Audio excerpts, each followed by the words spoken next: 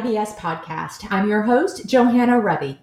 The podcast connects patients and providers with information and education about the diagnosis and treatment of IBS and related diagnoses. Each month, we feature a new episode with guest experts in the field of motility and neurogastroenterology who share the latest science and data for diagnosing and treating these conditions, as well as conversation about their impact on a patient's quality of life. Just a reminder, the information provided in this podcast is for informational and educational use only and should never be substituted for medical advice. Always work with your doctor to diagnose and treat your IBS symptoms effectively.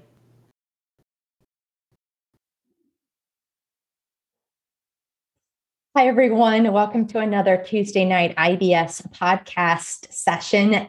This month of February, we're so pleased to be joined by our guest expert, who is Dr. Lynn Chang. Dr. Chang and I work together through the Rome Foundation, and I'm just so excited to have her because her work really aligns with a lot of my own personal research interests. And so it's going to be a really fun conversation today. So in case you don't know Dr. Chang, she is pretty impressive. She is the Vice Chief of the Division of Digestive Diseases, Department of Medicine at the David Geffen School of Medicine at UCLA. And she's the co-director of the Oppenheimer Center of Neurobiology of Stress and Resilience, and also the fellowship director there within the GI division. So she does a lot of training and a lot of mentoring, a lot of teaching. Her interests actually focus on gastrointestinal disorders such as irritable bowel syndrome, chronic constipation, and functional dyspepsia. She's a funded NIH investigator studying brain-gut interactions underlying IBS. And in specific, her research is focused on the pathophysiology of IBS related to stress, early life adversity, sex differences, genetic and epigenetic factors, and the gut microbiome, and of course, treatments for IBS. So all of these topics we're going to be discussing with her today. Hi, Dr. Chang. How are you? Welcome. Thank you for having me, Johanna. This is a real pleasure and an honor. So I really appreciate the invitation. Thank you. Well, the honor is ours, of course. You have such an amazing background and history of research and treating patients with these conditions. And I'm just curious how you got started in this. What was it that drew you to gastroenterology in the first place? And in particular, treating IBS, because as we know, not a lot of physicians want to kind of specialize in that disorder. So what was it about it that drew you to it? Yeah, it's a good question. I really have a different background. You know, as usual, a gastroenterologist may have wanted to be a surgeon at the very beginning. And I went into medicine because I like, more of the management of chronic illnesses. But I knew I wanted to specialize, and I was thinking about different subspecialties. But I enjoyed gastroenterology because it made sense to me, the pathophysiology. I didn't really know if I was going to like procedures so much, but I did. But I'm a type of person that I like to get to know things very well. It's more in depth, more than breadth. And so in GI, I did start working with a motility expert. And so that's where I kind of got introduced into GI motility disorders. But I really did a lot of general GI at the beginning. But I really knew that I wanted to do something more. And I had the opportunity to work with Emran Meyer at UCLA, and who has studied brain-gut interactions and IBS for a long time. So that's really how I got introduced into it. But I really love the biopsychosocial aspect. I like the physiology and the brain-gut axis. And I had to really train myself to really understand functional neuroanatomy way in the beginning. And then I, met Doug Drossman later on, and he really taught me how to take care of patients and really understand about the biopsychosocial model. But I realized that I like multiple pieces of information, and you integrate it. And I like really the whole person approach to medicine. Yeah, that's great. So you started treating patients with motility conditions, particularly IBS. When did you start to maybe think, there might be some differences between gender and how symptoms are expressing in these patients? Maybe I should start doing some research into that. When did that all kind of come about? Yeah, actually, it was because we had applied for our center, our group had applied for a grant at NIH through the Office of Research of Women's Health, and they were interested in looking at sex differences. And we knew that there was sex and gender differences in IBS. It was really more of a female predominant disorder. So we applied for that grant, and that's why we started studying it. And we are probably now in our 18th year or so. So we've been actually studying sex differences for many years. And a lot of people weren't studying sex differences, but it was particular our research focus and an area that we thought was very important. Yeah. Yeah. So in 2001, you published, which is so crazy because that just seems like so long ago, right? But 20 years ago. Yeah. Yeah. So you started looking at why women were more likely than men to report irritable bowel syndrome symptoms, as well as other things like chronic visceral pain, musculoskeletal pain, those sorts of things. And you really were looking at a hypothesis that female IBS patients were different than their male counterparts in symptoms related to the viscera and musculoskeletal systems. But it was all related to the menstrual cycle and sex hormones. And I'm curious, what did that data discover? What did that unveil to you? And so my first grant was about IBS with the overlap of fibromyalgia, which is also another female predominant disorder. Right. So we recognized that it wasn't just about having increased sensitivity in the viscera or the GI tract, but also in the musculoskeletal system. So it's really much more of a broader visceral somatic type of entity, and that there was shared pathophysiologic mechanisms. But we found that now these surveys, the one that you're referring to is a survey. And so we have these large surveys, and a lot of times they were hypothesis generating. We were trying to understand maybe factors that we didn't understand, but we recognize that women and men report symptoms differently and a different severity, and women will report more GI symptoms and upper and lower gut. They tend to have more constipation. I think that's well known. There wasn't as much difference in quality of life, but women definitely will report more musculoskeletal. And, just like we see fibromyalgia, it's much more common in women. Right. So women are predisposed to these. People use different terms. It could be, somatic pain disorders or somatic syndromes or chronic pain disorders. But there is evidence that women have a lower pain tolerance to men, or greater sensitivity to men in many previous studies. So how many, I mean, we don't need an exact number, but you said more women with IBS also report things like fibromyalgia or other somatic pain syndromes. Is that a pretty common coexisting trend that you see, that if a woman has IBS, she's also probably going to report other pain syndromes, or other, like chronic migraine is a big one that I see a lot for women who have IBS. Is that pretty common then for most female patients with IBS? I think it's more common if they have more severe symptoms. Okay. As the severity increases, you see more comorbidity, and that's men and women. Okay. So there's studies that have looked at just symptoms, like say headaches, pelvic pain or musculoskeletal pain, and other studies actually look at diagnostic criteria. We're going to review the literature, partly do this working team on comorbidity. But in the past, it's been like, if you're going to use fibromyalgia as an example, if you use diagnostic criteria and you look at a group of IBS patients, 30% will meet criteria for fibromyalgia. You could also do the opposite. You could look at fibromyalgia, what percentage meets criteria for GI symptoms. What I found is, in doing research in fibromyalgia and IBS, that IBS, you could find patients with just IBS. And then you can find patients that have comorbidities, and they tend to be more severe symptoms. Right. In the fibromyalgia population, it was not that easy to find fibromyalgia only.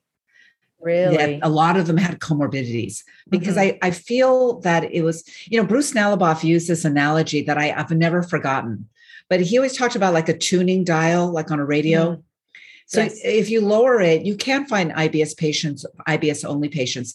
But as you start moving the dial more and more, you see patients that have more of these comorbidities, and like fibromyalgia is over there, and they tend to have more coexistent conditions. Because it can be pretty debilitating. So that's basically what I found. So it's a range that you see.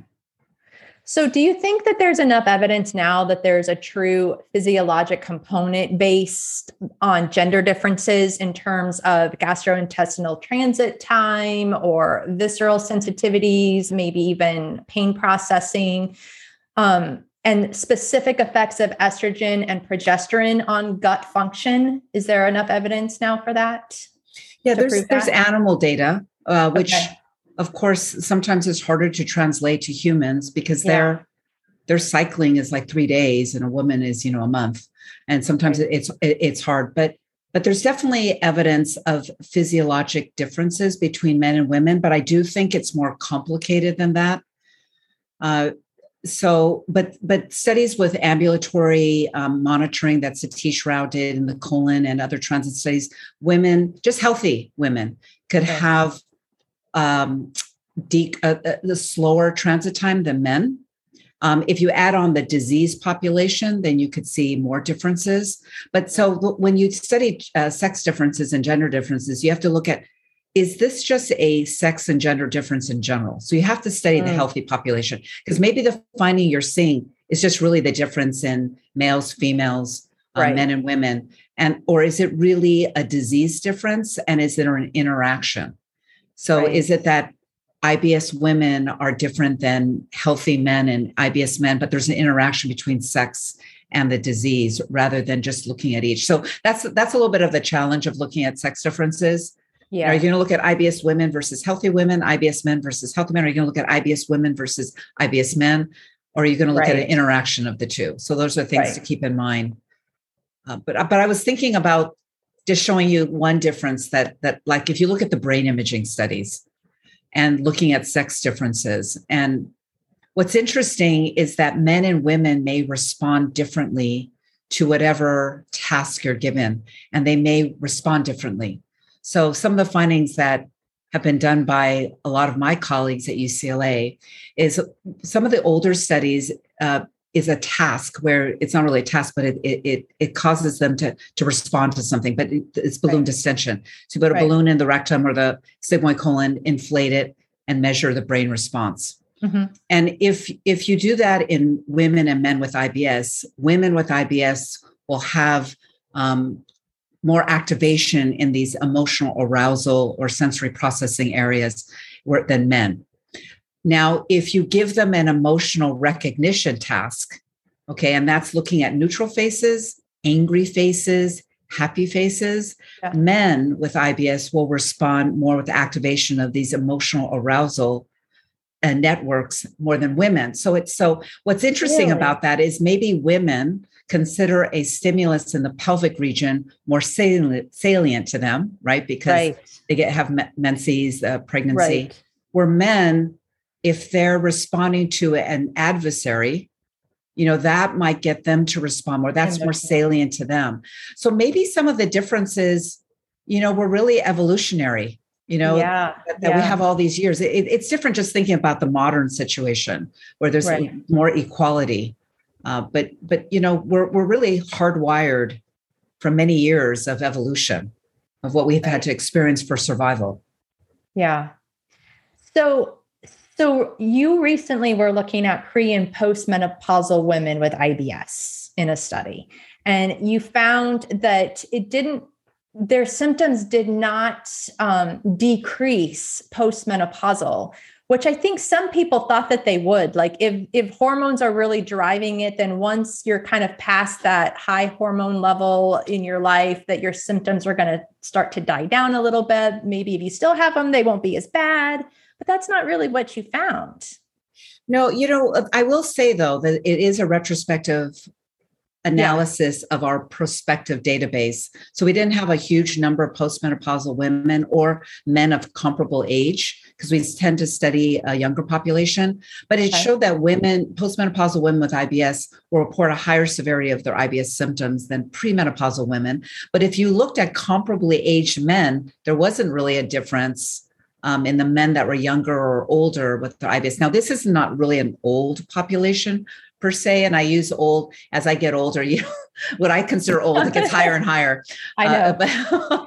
So right now we're in an NIH grant. We're trying to really study the differences and look at hormone levels. We're doing ovulation kits. Do we really understand what cycle they're in?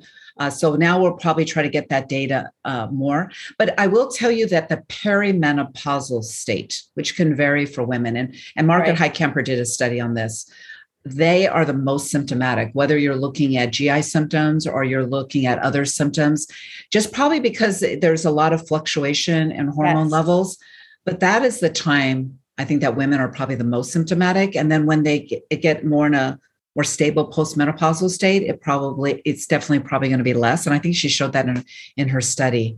But that's what our grant is. Like, why is it that premenopausal women with the high estrogen, that they are more prone to getting these chronic pain disorders? Right. But then when you are in a low estrogen state, that you can have greater symptoms. And that's where we're trying to study that more from the brain gut microbiome.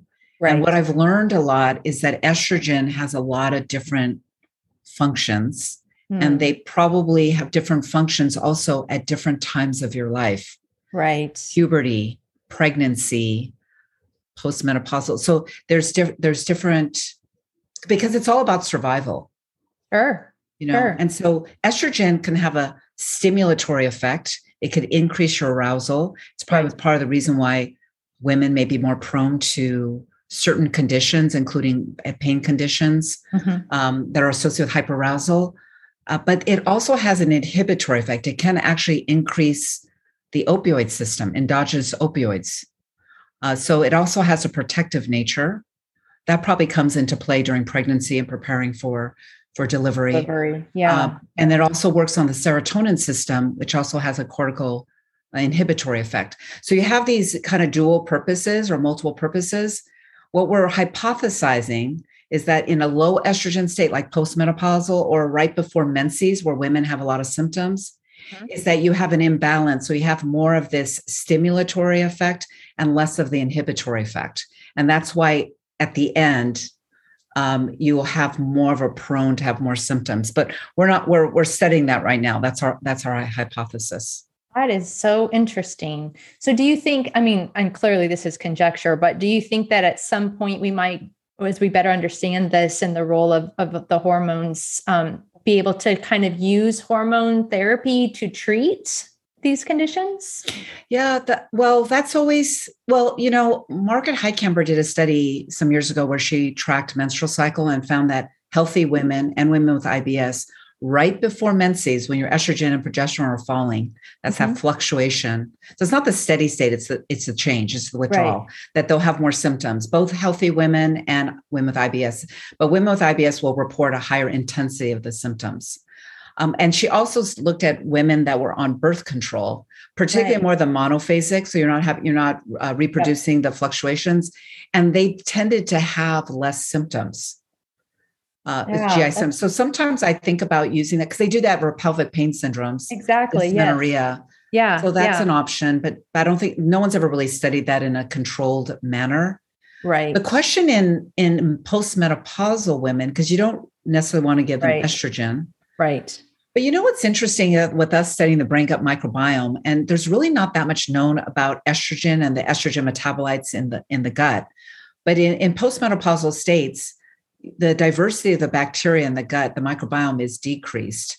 And the microbiome, the bacteria they receive these conjugated, estrogen metabolites that they have to deconjugate, and then they get reabsorbed in the system. And it's possible that in postmenopausal women, the bacteria that deconjugate and the enzymes are different, and they don't deconjugate the estrogen metabolites, and they're not much reabsorption. What I don't know is if you give them phytoestrogens or you give some other considered safe type of microbiome targeted treatment, could you be able to reabsorb these, deconjugated estrogens? I don't know if there's going to be some novel, safe type of interventions that are more creative that will help women, with symptoms. Gosh, that would sure be nice. I think, personally, in the perimenopause phase that I'm in, I definitely see, like, for some reason, my symptoms are they're a little bit more heightened than they Oh, they were have to maybe be. 5 to 6 years ago. Yeah. So I, I was kind of thinking, oh, maybe they'll get better once I kind of reach that menopause finish oh, line, but but I maybe think they not. will. Okay. It's got to be. I mean, when you're going through these fluctuations Yes. where the body's Yes. going to get destabilized, it's harder to engage these protective mechanisms. I still Yeah. remember a colleague of mine, a friend of mine who is a neurologist who studies migraine, and people say, "Oh, can't eat chocolate." He says it's not so much what you eat; it's when you change your diet a lot. Right. So Yeah. maybe a little low, steady state of chocolate's okay. you know, maybe a whole box isn't good. Not the So whole. Yeah. it's really about stability, right? Equilibrium state. Honestly, I mean, between night sweats and hot flashes and mood swings, and I need all the chocolate I can get. Yeah. So let's move over now from sex differences to the role of trauma and adverse childhood effects on these conditions. I know another area that you've done some work in, and I'm wondering, what was the kind of trigger for you to begin looking at this as a correlation to these conditions? We've heard, I think a lot of people have seen the TED Talks in recent years about the role of trauma on like heart disease and other chronic illnesses. But personally, I had not heard about its effect on GI symptoms and GI illnesses. So what was it that brought you to this? Well, I was very aware of Doug Drossman's studies and others where they looked at more abuse in the GI population, not just in IBS, but also in organic disease or quote, organic disease like inflammatory bowel disease. Right. But the other area that we study in our center is not just sex difference, but the role of stress. And that's like the name of our center. And when I taking care of these patients, I really knew that stress played a large role in increasing the risk and also triggering the symptoms. So we studied, that's why I studied the cortisol and a lot of the stress response system. So that's part of the reason.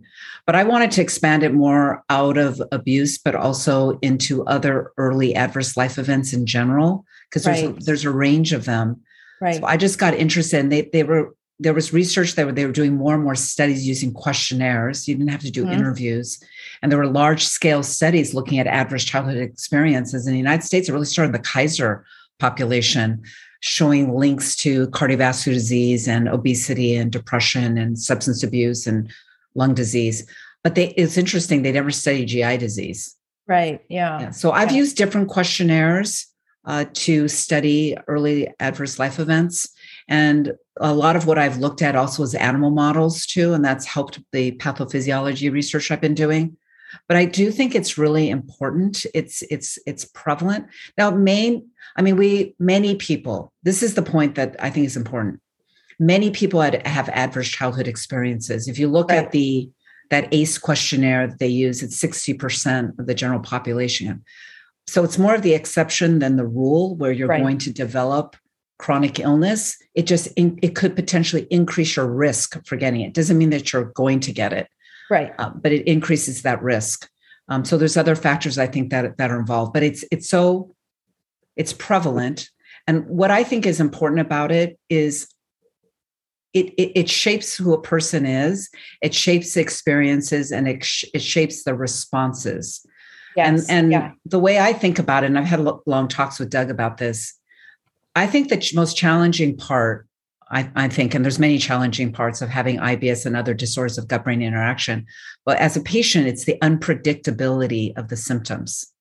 You never know when it's going to come. Sometimes there's patterns, but so the patient or the person as a protective mechanism has to always be on alert. And this is where some of that anticipation or even anxiety comes. And I think it gets you in the same contextual situation as going through these adversities where it isn't something you did. You're almost, I don't want to use the term victim, but the perpetrator had that or whatever event happened. It could be, death of a parent, that's nobody's fault. They could have had a certain illness. But it wasn't something that you really had control over. Yeah. Yeah. And then same with when you have dealing with these diseases, that unpredictable symptoms and severe symptoms, you don't feel like you have good control over them.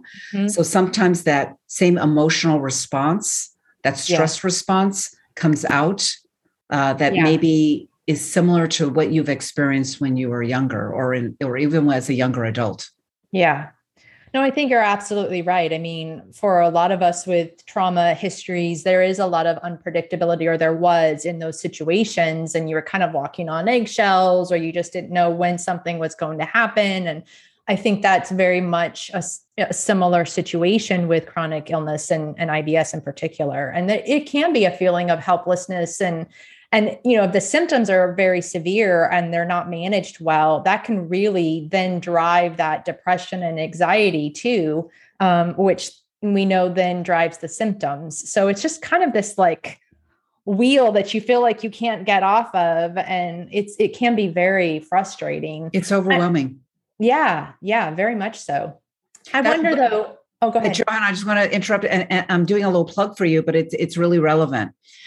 Is that because patients don't really understand why they're having these symptoms. Yes. I think your book, Gut Feelings, Disorders of Gut-Brain Interaction with Doug is very helpful. And I would suggest it to a lot of patients because the physician and the healthcare provider, they only have a limited time and you can give them some resources.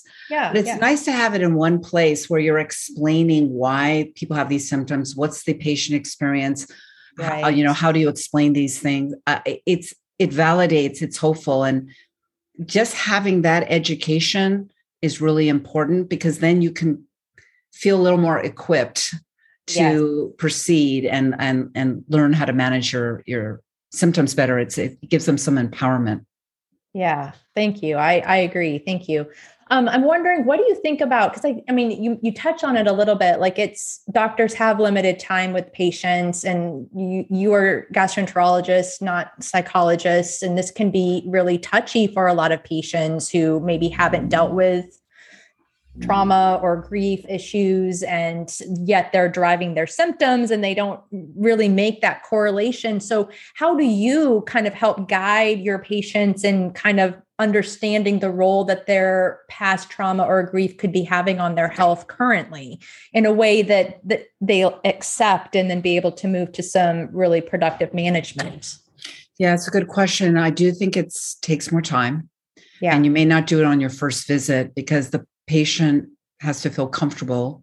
Also, you have to give a environment and a relationship where they feel comfortable. Right. I almost never directly ask about it. I probably never do. But what I do is I'm really just trying to get the story of the patient. So I'm just, I like things like, have you ever had GI symptoms in childhood? When did they occur, even if they were intermittent? When did you, develop the symptoms, when they flare? So I take these kind of milestone time points, and then I try to figure out what was going on around that time that could have contributed for them to get symptoms. And it may be early adverse life events. It may be an infection. So sometimes I'll just broadly ask about that. I don't ever really say word to use abuse or, I might say stressful situations. I try to be sensitive to how I'm asking it, but I really want the patient to relay that to me. So I don't act directly. I just make it open to start that discussion. And if they start bringing something up, I'll start maybe asking questions to, have them elaborate a little bit more, but that's really how I do it more. And then what's interesting is sometimes after we finish and I start relaying back to them why they had symptoms, putting the story together and from a physiologic and symptom perspective, then they may bring up something that triggers them to say, oh, this may be important. But that's after we've engaged in conversation about the condition. Right. So it may just come at that time. But what I always say is, which I learned the hard way, if you're going to ask about this, you have to be prepared to know when you get the information, what are you going to do with that information? What to do. Yeah, absolutely. Because that's pretty sacred information for a patient to reveal. So you need to be prepared to know how to handle that. And that's a really good point. And now to ask if they look uncomfortable, like they don't have to say, because you want them to feel ready. Right, right. I feel like this is just a plug for the use of narrative history taking. I think that can be so helpful with just kind of like guiding the patient, like you just said, like asking about infection, asking about GI illnesses in childhood, and just kind of letting them just kind of tell the story. And before long, you might see clues that can kind of reveal things that they didn't even realize. So I think that's really, I love that whole narrative history taking. I think that's been really beneficial for me as a patient. And I've seen Doug utilize it so well in his management of patients. Yeah, agreed. What do you think about trauma-informed care, knowing that a lot of patients, well, I guess patients with IBS, it's been hypothesized in some recent studies that they're 4 times more likely to have a history of childhood sexual abuse or trauma. And so knowing that they're more common than other patients, what kinds of things can you do to make sure that your care is trauma informed? And the reason I ask is because I think in GI, there's not been a lot of intentional thought around some of the procedures and things that are just commonplace in a diagnostic workup that could be triggering for patients who have this kind of history. And it just can be very, it can set patients off if there's not some thought behind why even a digital rectal exam is being done or things like that. So do you have any advice on trauma-informed care in GI? I don't know if this answers the question, but I do think it's just good that when you hear information, first of all, you don't probe too much. You have to be very sensitive to picking up the nonverbal cues or verbal feedback from the patient and just making it comfortable for them, being supportive when you hear about it and not being judgmental, just taking in that information. I think it's also really important to determine whether or not they have had counseling about it, if they've addressed it. Do they feel like they would like to? Because you may want to refer them to somebody if they feel like it's playing a role or it's impacting the way they're responding. Or managing or how their perception or their quality of life, and giving some resources for that, I think are helpful. I definitely think for rectal exam or something that's more sensitive, an intimate part of the body, like at UCLA, they ask us to ask patients for chaperones that are trained to be present. And then I always explain exactly what I'm going to do. And so they know exactly how I'm going to examine them. And I definitely think we should be sensitive to younger women that may never have experienced that. So I always do that. And if they're not comfortable doing that, I think that's fine.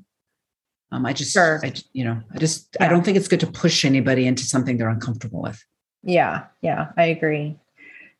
Okay, so wrapping up, and you're kind of in the center of a lot of research in IBS. Overall, what are you excited about in terms of research that's being done?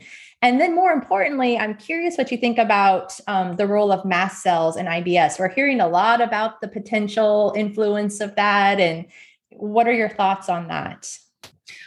There's so much research going on right now and in all different areas. And I think the important part about research is recognizing there are certain mechanisms that might be relevant to one group of patients with IBS and other mechanisms that are more relevant to another population, even though they all have shared symptoms. But that it's important to remember that the body works together in concert. And even talking about mast cells are not going to exist by themselves. And the way I think about from more a holistic standpoint is that there's, a dysregulation in a lot of our adaptive systems, like the cardiovascular, the immune system, behavioral, GI tract. And they if they get disturbed or get dysregulated, it could affect people in different ways. So there are some patients where they have more of an enhanced immune response. It's not inflammatory bowel disease, but and mast cell is going to be one of those, whether it's really responding to foods or just having mast cell. Now, the question we always have is, what's the relevance? Is that they're having some increased immune activation, but is that actually playing a role in their symptoms? That's really what the key is. But we do know that there's a greater autonomic dysregulation with greater sympathetic drive, the fight or flight, less of the vagal or parasympathetic. And the vagal system is important in reducing pain and reducing inflammation. So that probably is linked to that. So I do think that I always just think of the body and any of these conditions as it's an orchestra, right? So the mast cells may be violins, but it doesn't mean they don't interact with the other aspects of the human body. And it may be one way at one time and a different way at another time. And it's really the body just trying to respond for survival purposes. Right. Yeah. There's probably a benefit for enhancing the the mast cell or immune response. You just want it to go back to the baseline, but maybe it can't go back to the baseline. Right. What about practice pearls? Do you have a practice pearl for providers who are seeing patients with IBS? And then also a tip for patients who have IBS? It's probably good for both people to think about what the other person is thinking too, and understanding each other's perspectives. Right. I think for healthcare providers, even though you have a certain period of time, it's always better, I think, to start with what brought the patient in, what is very important for them to get out of this visit, so that you're really focusing on what's important to the patient, and start with open-ended questions. And then you start recognizing what's important to the patient, what's the bothersome aspect of it. And then you kind of start honing into more yes or no questions while you're trying to figure it out. Right. That's what I would say from the history taking, and that there's a lot of literature out there to help guide what's the best diagnostic approach. You don't have to exclude every disease before you make the diagnosis. And there's a lot of treatments out there, and not everybody responds the same way. I do think it's important for healthcare providers to tell patients that they're giving certain treatments for treating certain symptoms, so that the patient is understanding why they're taking, how they judge if it's working or not. Right. I think for a patient, the more informed they are, I think the better. But, you can read so much on the internet, and then they think they have this or that. Yes. And so that's, I think it's good for them to know the lingo and to ask questions, because sometimes healthcare providers don't, give it in a little bit more of a user-friendly way of understanding it. Right. So, but I would say preparation is really important. Yeah, I agree with you. I encourage patients to try and be as prepared as possible, really, because there's such limited time and you really want to be able to get your answers to your questions. So really being prepared, having a little list to go off of so you don't forget key points. But I think also setting expectations is really important. So, if the provider is asking, why are you here and what are your main concerns? And then the patient can kind of set some expectations for what the treatment's going to deliver or what the patient-provider relationship is going to look like. It's going to be better for both parties. So this is all about the history. Yes. Everything's about the history. So the patient has to be able to provide a good history, and the healthcare provider has to be a good listener. Yes. And the patient needs to be honest, because we see a lot of that too. So yeah. This has been so fun. Thank you, Dr. Chang, for sharing your hour with us. If you have any questions for Dr. Chang, please email me. We'll pass them along and try to get some answers for you. Don't forget to join us on Tuesday, February 8th at 7 p.m. Eastern Time, where Dr. Chang will be our guest for a live Twitter chat on the Tuesday Night IBS page on Twitter. So please join us for that. She'll be answering questions live, and we're going to have about 40 minutes of her time on Tuesday, February 8th. So we'll see you then. Please join us again next month for another guest expert and a new topic. Until next time, everyone, take good care. Bye now. Bye.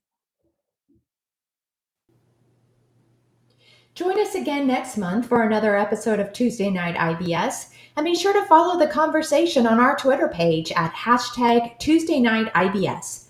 We host live Twitter chats on the second Tuesday of each month at 7:00 p.m. Eastern Time with our monthly guest, and encourage you to join in the conversation.